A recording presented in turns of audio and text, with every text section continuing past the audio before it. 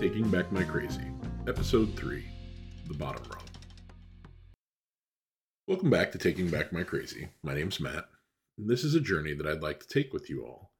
This podcast is dedicated to the discussion of mental health and my personal experiences and adventures with bipolar disorder. Yours may vary. Today, let's talk about the downside. The bad things. The reasons we all stay inside the house, in the bed, under the covers, or whatever it is we choose to do to hide from the things that scare the hell out of us. My bipolar roller coaster has had its ups and downs, with plenty of both filling my time. The first thing that I needed to learn to cope with was the depressive swings. These were scary, not only for me, but my family as well. Feelings of depression seem to be normal for everyone. On Facebook, we all have that friend, or those friends, that post pictures of sunshine and nature, or the ever so cliche kitten poster saying, "Hang in there." Those are the people who oftentimes try to encourage us to pick ourselves up. They want everyone to be happier. To be honest, when I'm at the lowest points of my life, I hate those posts. To me, it feels like an insult. From my perspective, at the bottom of my emotional ladder, hanging onto the bottom rung with my fingernails on the bleeding edge of losing my mind, it feels like a slap in the face. It really does. If I could, just buck up, cheer up, put on a smile. Don't people think I'd want to? I mean, I'm not a miserable person. I'm not. To anybody who knows me, I'm generally a jovial, husky gent that's always up for hearing a joke or some random story or a bit of conversation. I love people. However, when things are bad, I'm not me. I'm not fun-loving or lighthearted. Okay, let's challenge that. Let's challenge that. I am me. I'm always myself, and it's okay to feel how I feel. And it's also okay to want to feel differently. From an early age, we're taught good and bad, better and worse, happy and sad, which are all polar opposites. The reason I bring this up is that there is quite a difference between these obvious opposites. Let's play devil's advocate for a moment, though. Could you have been having a really bad day? Like the worst day you've had in a while? Could this day end at the grocery store where you were forced to get a few things that you or someone else had forgotten when shopping? Now, this is the icing on the cake. A 5:30 run to the grocery store, packed with people, just absolutely teeming with people. In such a damn hurry that they can't be bothered with courtesy or common sense. Now, this is a bad situation, right? Now, let's say that you managed to find what you wanted right away, and it's on sale. As you approach the checkout, the lady with 3 carts full of food and a screaming child says, "Go ahead, go on in front of me. Yeah, I have a lot." And you check out, head to your car where you're able to get right out of the parking lot, and there's no other cars in your way. You leave the parking lot to a green light and make it home quickly, finding every green light along the way while your favorite song plays on the radio.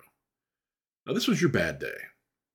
It's been bad since 8 a.m., but the store trip you were dreading went really, really well. Proving that you can have days. Not good days or bad days, but just days. Days where it's an equal opportunity for things to go well or poor, easy or difficult. They're just days. So even on a quote-unquote very bad day, very good things can happen. It doesn't invalidate our feelings of depressed ire and frustration. It just means that we're capable of greater things than judging our day. I was always guilty of getting stuck in the bad day rut. Hell, I oftentimes had bad months. I heard people say they've had bad years. How bad is a period of time that we can find no good in it? I could convince myself silently that there was no good left in me and that I was worthless.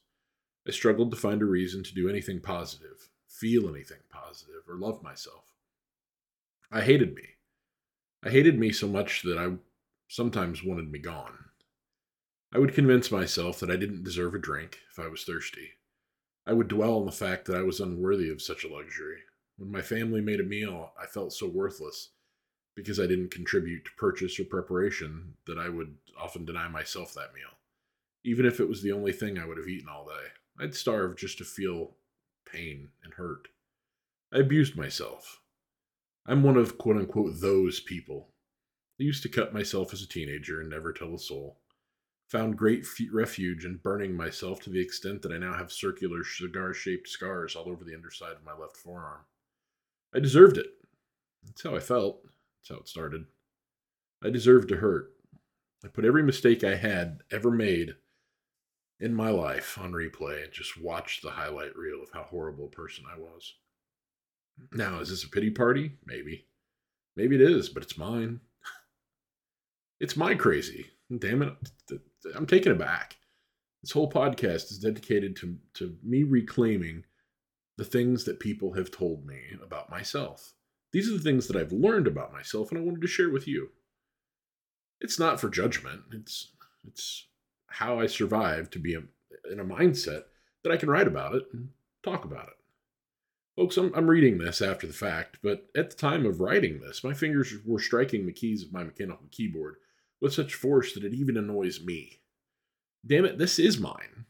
Yes, it was wrong to do those things, but I'm alive. There were times that I chose not to be alive. I chose to end my life. I was lucky enough, fortunate enough, loved enough to have friends and family who knew I was in danger. I was lucky enough to have my loving wife who quite literally saved me from myself. To those people, I am eternally indebted. I feel that I'm free now. Folks, I'm writing this from that place right now. I was afraid of COVID. I was afraid of people. Every task that I had to complete was a mountain. Getting up out of bed and making myself do anything was such an effort that I could barely muster the strength. I was depressed, and that's okay. It's how I felt. It wasn't who I am. Let's face it, shit happens. I've not hurt myself since Mother's Day of 2019. I fight the urge most days. It was a coping mechanism that kept my mind free from the pain I inflicted in my head, which is way worse than some second-degree burns. I survived suicide. I was ready to go, plans in place, bag packed, with what was needed to handle that task. I called out for help in a half-assed way and ended up in the psych ward. I went to my wife, who took me to my therapist. We spent a few hours there before I was carted off to the place where they warehouse us quote-unquote crazy people. I lived my life because, like those who survived cancer or heart disease, I came out on the other end of a disease that kills people. I am not free from my symptoms, but I have to live my life to the best of my ability for those who simply couldn't or didn't get the chance to live theirs. I owe my story to so many people who have helped me. I will freely tell anyone my mental health history because no one told me theirs. Once my work friends found out that I was going through these things, so many people reached out with support and stories of, hey, I once went through the same thing. Folks, the time to share those stories isn't when someone's so sick that they can't function. It's before that. If I had all this information before I got so mentally sick that my life was in danger, maybe I wouldn't have gotten to that point. Maybe I would have reached out sooner. Maybe I would have had the courage to not feel like such a loser that didn't deserve help. It's hard to tell. All I know that Schoolhouse Rock was right. Knowledge is power. So here's a little bit of information. It is estimated that 16.2 million adults in the United States, or 6.7% of American adults, have had at least one major depressive episode in a given year. That's a good reason to share my story. These ongoing feelings of deep sadness and hopelessness, in addition to other symptoms, such as low energy and indecision, occur in 1.5% of U.S. adults in a given year. It is more prevalent in women than men, and half of all cases are considered serious. How about that? Seems pretty legit, right? Bipolar disorder, or manic depressive disorder, affects about 2.8% of the U.S. population in a given year. It occurs equally in men and women, while 83% of cases are considered severe. Share your story. We're victims of a disease, not statistics. Let's talk about this whole, COVID mess. Remember that? Maybe we won't right now, but raise your hand if you think that maybe the numbers were higher in 2022 than 2020. 19.1% of U.S. adults experienced a mental illness in 2021. This represents 1 in 5 adults.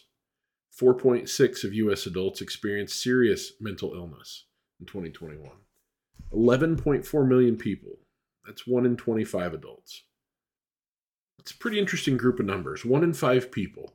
If the average person has a social circle of 10 people, that means that 2 of your closer people in that circle would have been struggling with depression. And 1 in 25, that means there's a frightening chance that 1 of your 10 people may have had a serious mental health issue. Folks, there are strength in numbers. The more of us that suffer, the more we need to remove the stigma of depression. I share my stories because others just couldn't. You're not alone. Thank you for listening.